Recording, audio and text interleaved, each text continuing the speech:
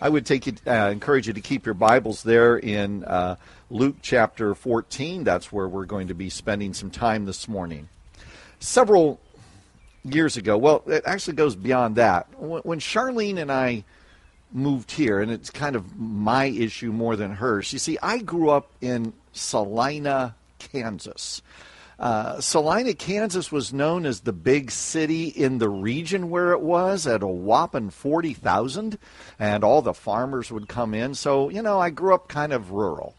Came to Chicago for 3 years, and then we went to Warsaw, Indiana for 15 years, rural again. Finally, we came back up here and had to start learning how to live in a suburban life. One of the things that shocked one of our friends is we didn't have an answering machine. And she said, here in the suburbs of Chicago, if you don't have an answering machine, it's considered rude. I went, who wouldn't want to hear this voice? But she said, because people value their time, and they don't want to have to call you again unless if they can just leave a message. Oh, we went and got ourselves an answering machine. We didn't know. We were hicks from the sticks. We didn't know. It was several years later, I ran across a book by Dr. Albert Shee. And if you're interested in books, the name of the book is called The Suburban Christian, Finding Spiritual Vitality in the Land of Plenty. So if you want to look that up on Amazon, Albert Shee's last name is spelled H-S-U. He's Chinese American. And it was a very interesting read, and it really helped me start to get a handle on what it means to live a suburban lifestyle. His conclusion, if I would very simply state it, was if we believe God has placed us in this particular place, in our suburban communities, then we should strive to do everything we can to be Christ-like in the community where God has placed us. And not to just kind of push it all away. How do I live Christ in a community that's very materialistic? How do I do that? One observation that he and his wife wrestled with, because they actually live in the western suburbs of Chicago, was the idea of maybe we could sell our house in our suburban community and move a little further west. And by moving further west, we would save money on taxes, we could get a little bigger place to live, we would have a quieter community. And as they thought about that, getting away from the hustle and bustle and all that, they realized, but there would be some losses. There would be some cost to this move. One of the costs would be more time commuting to your job that was closer to the city. This was pre-pandemic. Nobody even knew. When we thought of Zoom, we thought of an airplane flying across the sky. He said, but it would be giving up a lot of time with family spent in commuting and the wear and tear on a vehicle and all of that. And they went through the loss of their church family and having to try to start over that, and the community that they had built and the neighbors that they had built relationships with. And they realized that if they counted the cost, it was better to stay where they were than to try to exit and go further west. In our lengthy passage today, and we're going to, last week was a short passage, this one's a long passage. Short passages mean really long sermons. Long passages, not as long. In our lengthy passage today, we're going to come to a conclusion. We're going to come to the conclusion of what does it mean? What does it mean to count the cost in following Jesus? Really the question comes down to, what do I give up in comparison to what I gain for eternity? But to get there, we've got to go through some things. You see, in this process, we're going to see two lengthy parables and some conclusions that I think are going to be an encouragement to us and a challenge to us. The scene that we have that Bill and Leela just read for us is very familiar. Jesus is at a Pharisee's house for dinner. It wasn't uncommon after a morning at the synagogue on the Sabbath to return to a meal. And so Jesus is at a meal at the Pharisee's house. Now, a question comes to my mind, which maybe I'll get answered someday in eternity. Last week, we spent a lot of time talking about what the Sabbath was about. Remember that? And we talked about how the Pharisees said you should never do work on the Sabbath. And my question is, okay, who prepared the meal? You know, this wasn't like you pull a few things out and throw them in the microwave. Who prepared the meal? And that's the problem with the Pharisaical, authoritarian legalism. The one who makes up the rules also makes up the loopholes. So Jesus is at this meal, and you got to remember, rarely did people, especially Pharisees, have Jesus over just to hang out and get to know him. There was always an agenda, and there was an agenda. There's something else, and I know we've talked about this before. At some of those meals, it was kind of a public thing. Yes, there were the important people sitting down at the table eating. Other people got to stand around and watch. Wouldn't you enjoy that?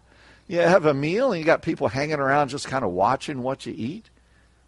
And at this meal, there in front of him, as if he's been brought in for this purpose, is a man suffering from some sort of abdominal swelling in his body. And Jesus knows he's being set up. Jesus takes the bait because he knows what he's going to do. And so he asked the question. And this was so rabbinical. He has these Pharisees and these experts in the law, and he says, is it lawful to heal on the Sabbath or not? That question has put them in a bind. You see, if they say, no, it's not lawful, well, then they look like they are totally uncompassionate. You have no compassion, that God has no compassion. But if they say, yes, it is lawful, then they look like they're being hypocrites because they would say, no, it's not. And they're in a box. And so they finally do something that shows a tad bit of wisdom. They say nothing. So what does Jesus do? He heals the man. And he sends him on his way. That man wasn't there to be part of the meal. He wasn't there out of the graciousness of the Pharisee to give him some food because maybe he had whatever he had kept him from working. He was there to test Jesus. Jesus heals him and sends him on his way. They're fuming. You know they are based on our passage from last week. So Jesus asks another rabbinical question. He says, if one of you has a child or an ox that falls into a well on the Sabbath day, will you not immediately pull it out? Now, you and I know the answer to that question. You have a child that somehow falls into the well on the Sabbath day, you're not going to go, hey, hang out, here's a sandwich, we'll get you tomorrow. No. You're going to do everything you can. You're going to bring ropes, you're going to call friends, you're going to get that child out. If you have an ox that's important to your well-being, and this is the ox that plows your fields because your crops, and that ox happens to fall into a well, and that's got to be a great big well. But you're going to get that animal out, so that, that's what you're going to do. They have nothing to say. They won't answer. They know that they're living in contradiction. And that brings us to what I believe are the first of 5 lunch lessons that we're going to learn, since this was a lunch. And the first lesson is simply this. It's so basic. God's heart is one of compassion. God is a God of compassion. God is a God who cares. His heart is that of compassion. As we've stated in the past, the Pharisees, they weren't known for their compassion. They were known for wanting to be seen. They wanted people to see their righteousness. And what God wants us to see is, we know his righteousness. He also wants us to see his compassion. The Pharisees wanted to be noticed. They wanted to be honored. They wanted to be seen as they walked down the streets. They could justify this by saying, we're just simply being examples to the people. so that they can see what it looks like to live a perfectly righteous life before God, making no mistakes, no errors, just living before Him in complete righteousness. And so Jesus addresses that. He says, because he noticed as they came in, he noticed them all picking their places. Probably even a little elbows being thrown there to get to the place of honor. And he says this, when someone invites you to a wedding feast, do not take the place of honor. For a person more distinguished than you may have been invited. So if the host who invited both of you will come and say to you, give this person your seat, then you're going to be humiliated. You have to take the least important place. But when you are invited, take the lowest place, so that when your host comes, he'll say to you, friend, move up to a better place. Then you will be honored in the presence of all the other guests. For those who exalt themselves will be humbled, and those who humble themselves will be exalted. So Jesus says, look, you're invited to a wedding. If you've ever planned a wedding, you know the most stressful part of the planning is the seating chart at the reception. Am I right? Because we can't have Aunt June sitting next to Cousin Jake. That's going to be a disaster. The thing will blow up in our face. But we can't have Cousin Jake sitting next to Uncle Bob, because that's going to be a disaster. And Uncle Bob doesn't like Aunt June anymore. And it's like playing chess. You're moving people around. Jesus, but they didn't have seating charts in the first century. There weren't name tags. You simply come in and you determine your place of importance, and you sit at the place. You wanted to get the seat closest to the head table. The people close, and they weren't chairs and tables. It was more a couch that you recline on. But you wanted the place closest to the head table. Not that anybody would ever do that in a 21st century wedding, but it happened in the first century. So what happens if the host comes in with a very distinguished guest, and the host is escorting their guests to the most important table, and there I am. And he says, hopefully discreetly, Pastor Scott, we had a seat reserved for you. It's in the back, behind the pole, next to the kitchen.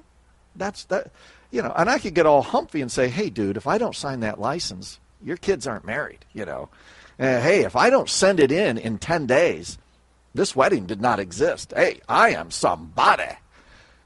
No, you're back there. And yes, you will sign it, because I ain't writing you a check if you don't. So I win.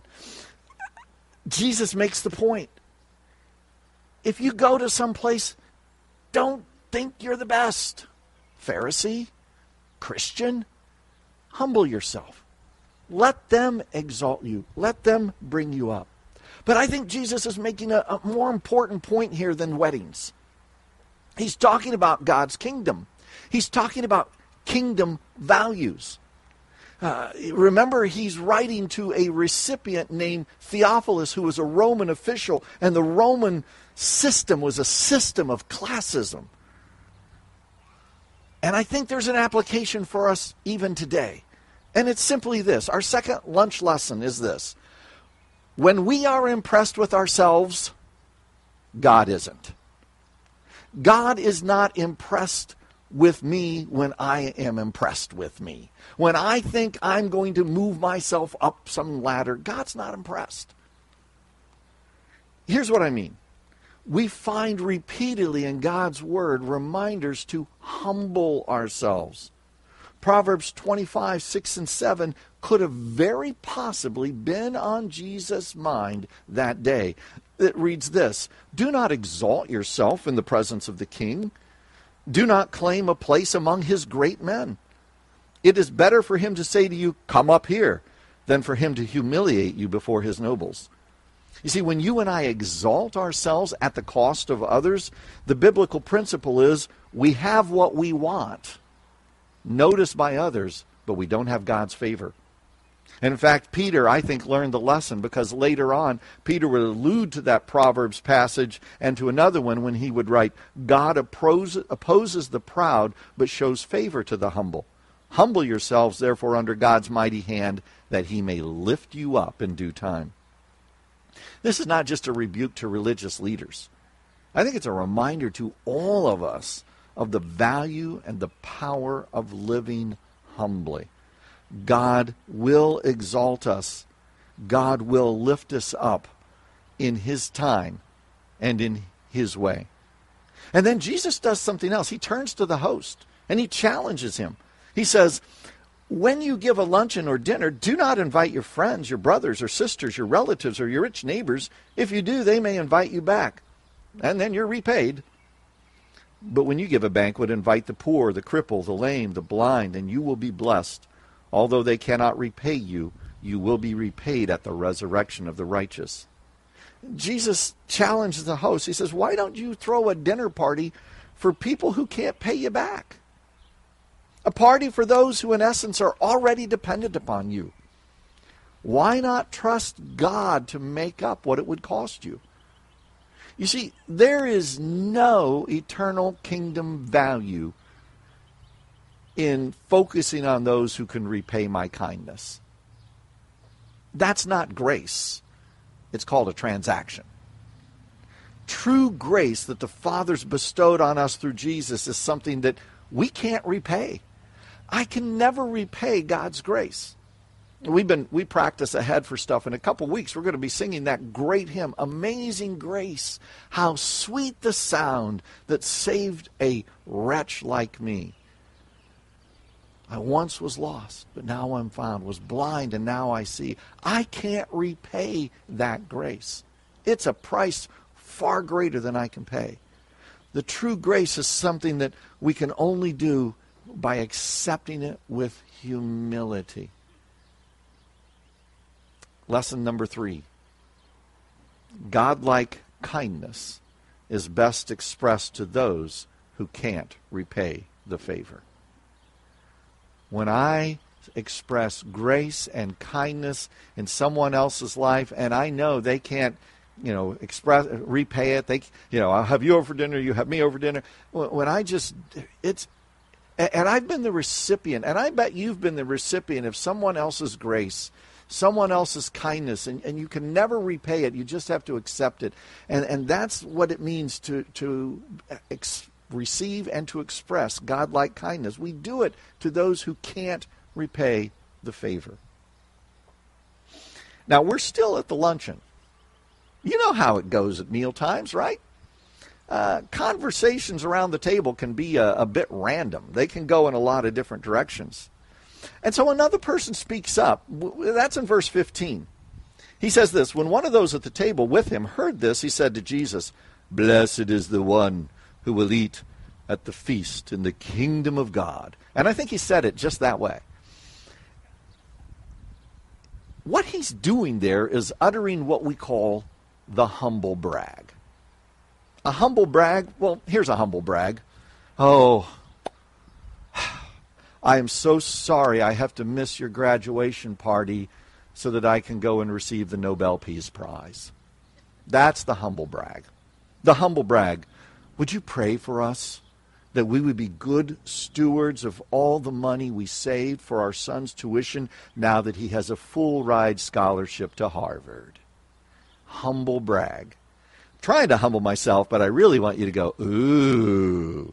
So there's the humble brag. Blessed is the one, me, who will eat at the feast of the kingdom of God. And that brings about another parable. Now, first thing we need to know about this second parable is that it's about a banquet that was invitation only.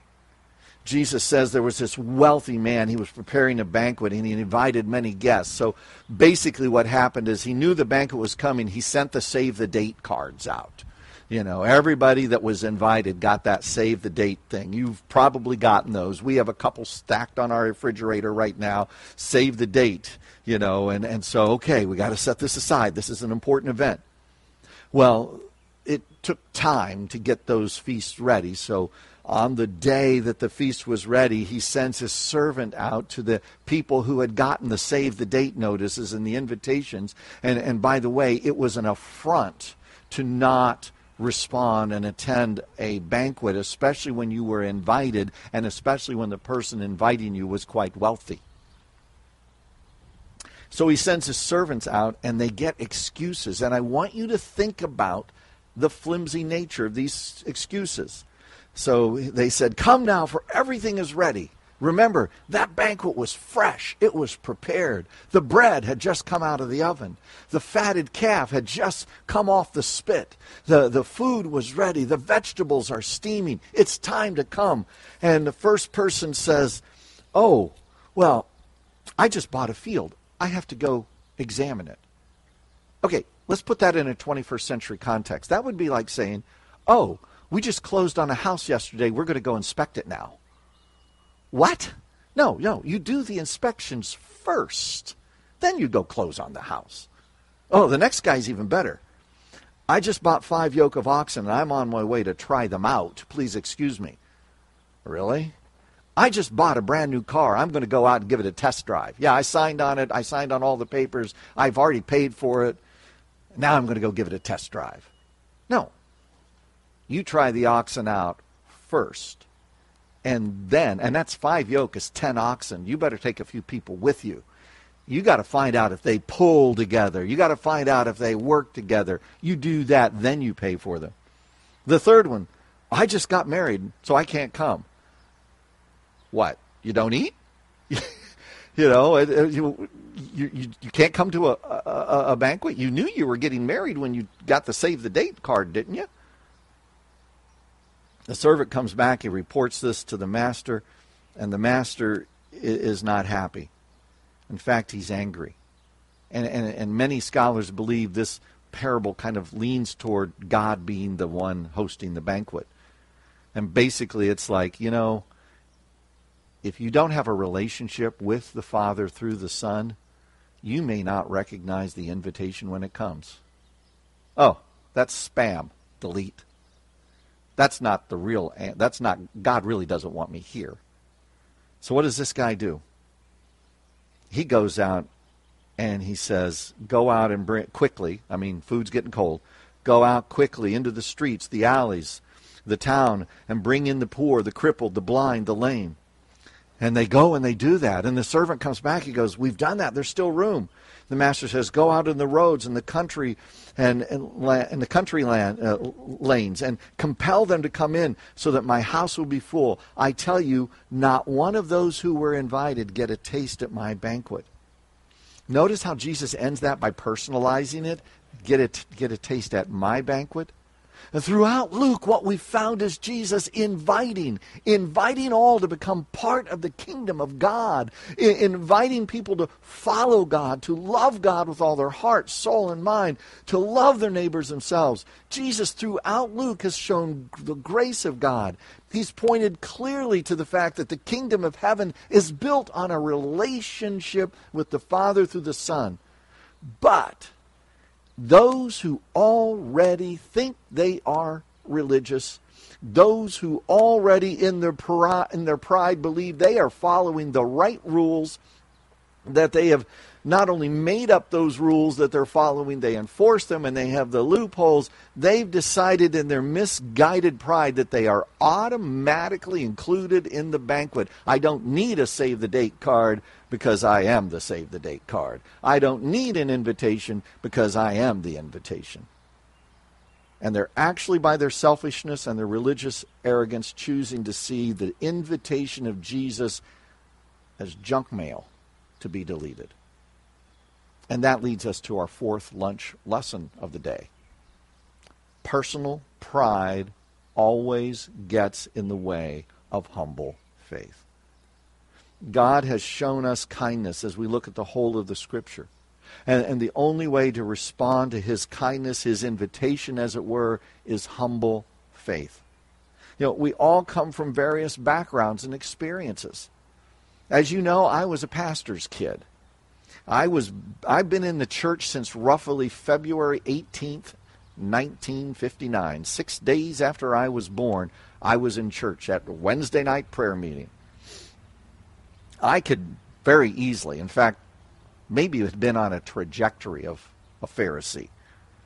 I have religious background and heritage. By the time I was 12, I thought I knew everything there was in the Bible. Now that I'm a little older than 12, I realize how little I know still. And I've got a Bible college degree and 2 seminary degrees and postgraduate degree, and I'm still figuring it out. Surely I got that made, right? I've got all the education, I've got the background, I've got the heritage, I've got the life. I was baptized when I was 9 years old after I'd received Christ. I didn't always get caught, but I didn't get in much trouble because I found ways to sneak around, which that's called deceit. Kids, don't do it. But it was all about me. You see, I had to come to the same conclusion God wants us all to come from. It's best stated by the prophet Isaiah. All our righteousness is like filthy rags. You see, the fact is, I could go through all that stuff and have all these papers on my wall. I got ordinated in 1986, where a bunch of guys said, yeah, you can be a pastor. None of that matters. None of that matters at the cross. At the cross, I bring my sin-stained self. And in humility, I say, here I am, Lord. I am nothing but an unworthy, sinful person who needs your salvation, who needs your grace. The invitation to enter the relationship with the Father through Jesus is available to all of us, and it puts all of us on level ground. But personal pride gets in the way of humble faith. Now, it's very possible that the lunch ended right there. And yet, I think Luke gives us this last little vignette to kind of help draw this chapter, this section. The chapters and verse headings are, they're not inspired, but this section kind of comes to a conclusion because now Jesus is with the crowds. And he turns to them and he says this, if anyone, I'm in verse 26, if anyone comes to me and does not hate father and mother, wife and children, brothers and sisters, yes, even their own life, such a person cannot be my disciple. Whoever does not carry their own cross and follow me cannot be my disciple. Suppose one of you wants to build a tower. Won't you first sit down and estimate the cost to see if you have enough money to complete it? For if you lay the foundation and are not able to finish it, everyone who sees it will ridicule you, saying, this person began to build and wasn't able to finish. Or suppose a king is about to go to war against another king. Won't he first sit down and consider whether he's able with 10,000 men to oppose the one coming him with 20,000 men? If he's not able, he will send a delegation with the others, while the other is still a long way off, and he'll ask for terms of peace. In the same way, those of you who do not give everything you have cannot be my disciples. Salt is good, but if it loses its saltiness, how can it be made salty again? It is fit neither for soil nor for the manure pile. It is thrown out. Whoever has ears to hear, let them hear. Let me give you the lesson, then I'll explain it.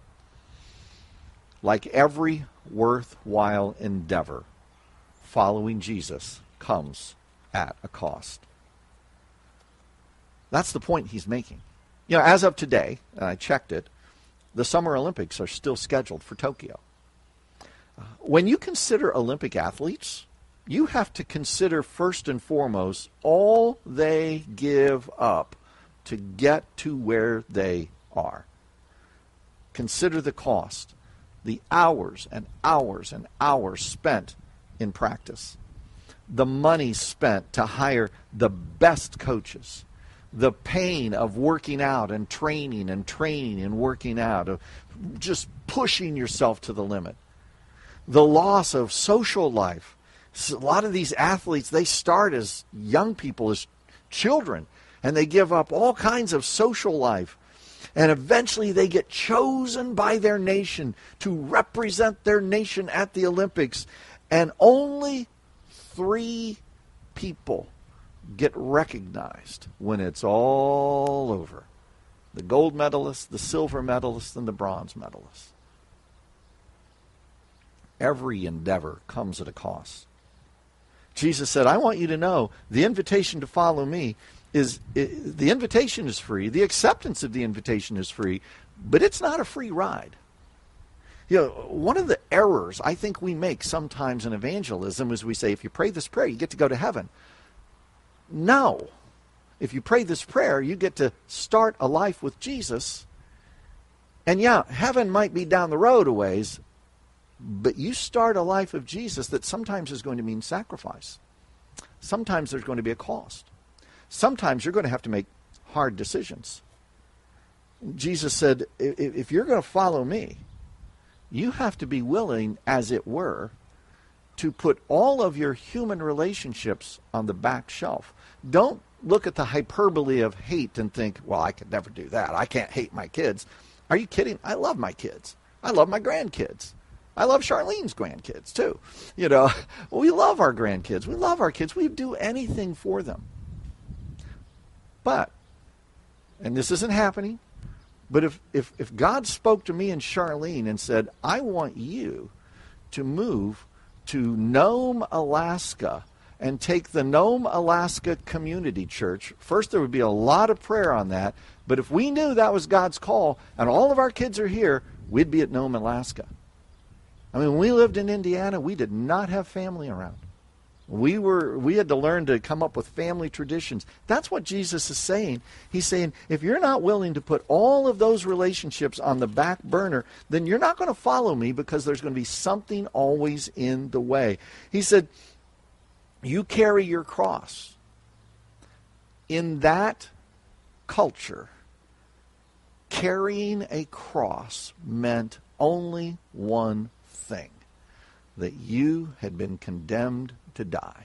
And the point that Jesus is saying is, are you willing to die to self to serve me? Are you willing to put your life on hold, if as it were, to serve me? So he says, he builds it out. He talks about this building project. This guy enters this building project, but he doesn't plan very well. And he runs out of money. And boy, what's the reputation? Not going to trust him with the big projects. He doesn't plan well. Or this king finds that the only solution is to go to war. And when he sizes up his military and the enemy's military, he realizes, we're going to get pasted. He's going to take over. And so he goes and he says, let's work this out. Can't we? Can we all get along? Discipleship is defined as following Jesus wholeheartedly. You can't half-baked follow Jesus. You got to be all in. And Jesus said, if you're going to be half-baked, you run the risk of being ineffective. It is believed that probably Jesus is looking at maybe salt that came from the Dead Sea region here. And that salt would lose its potency after a while. And once it lost its potency, it was not useful for anything. The reminder is commitment.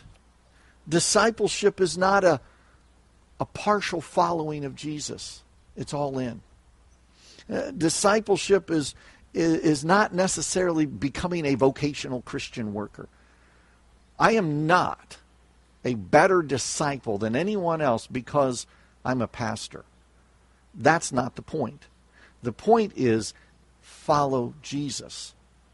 I started making a list of people I know who follow Jesus, not names, but professions. I've known business people, ranchers, attorneys, first responders, real estate agents, factory workers, trade peoples. My dad even had a friend who started several churches, and he worked for the IRS. Somebody who works for the IRS can still follow Jesus. That blew my mind as a kid. They have all been examples to me of all-out commitment in following Jesus. What set them apart was not their profession.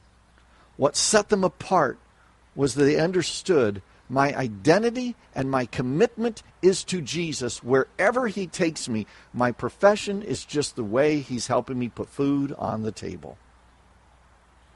Let me finish with a story. Many years ago, we used a small booklet. It was entitled Basics for Believers. It's actually still out there on Amazon. It was a booklet that was designed to help new people, new Christ followers, know what it meant to be able to follow Jesus. The author was a man by the name of Irving Larson. Irving Larson worked for the DuPont Company in Niagara, New York. And he was good at what he did. And he was moving up the ladder quite a bit. At one point in his career, he was offered a major promotion. It was going to come with a huge bump in salary. It was going to come with a signing bonus. It was going to come with stock options. He would be set for life. That bonus, that job promotion, yes, always had more responsibility, but that responsibility involved more travel, international travel. That responsibility involved more time at the office. That responsibility would mean less time at home, and most importantly for him, it would mean less time in ministry at his church. You see, Irving Larson's little booklet grew out of a class that he taught. Every week, every quarter in Sunday school, he taught this class, Basics for Believers. He loved teaching that class, and the material was starting to pile up. He was starting to develop it. And to the chagrin of everybody in the corporate world, he turned the promotion down, and that came at the cost of never getting another promotion offer. He counted the cost. And the body of Christ was blessed. Our church wasn't the only church that used that. Churches all over the country used that. And you know how I learned that story? Because our church took on his son as a missionary. His son was working for international students, the same ministry that our Tim and Julie Sigmund worked for. And we took them on, and that's where I learned that story. Those 5 lessons that you have, maybe you wrote them down. They may look disjointed, but I don't think they're as disjointed as they look. So let me put them together in a summary statement. God in his grace shows each of us compassion, and he wants us to treat others the same way, especially those who could never repay us. That calls for humility on our part so that we can, by faith, see what God has done for us and make an all-out commitment to follow him regardless the personal cost. That's a long sentence. I can email it to you later. But I want you just to remember this. This morning, give careful thought to how you are following Jesus. Let's pray. Father, thank you for your word this morning. It does pull us up short. It should. Your word is defined as a sword that pierces to the depths of who we are. May we give careful thought to how we follow you, not just today, but each day this week as we move on through the life that we have and through the things that you have already planned for us. In Jesus' name, amen.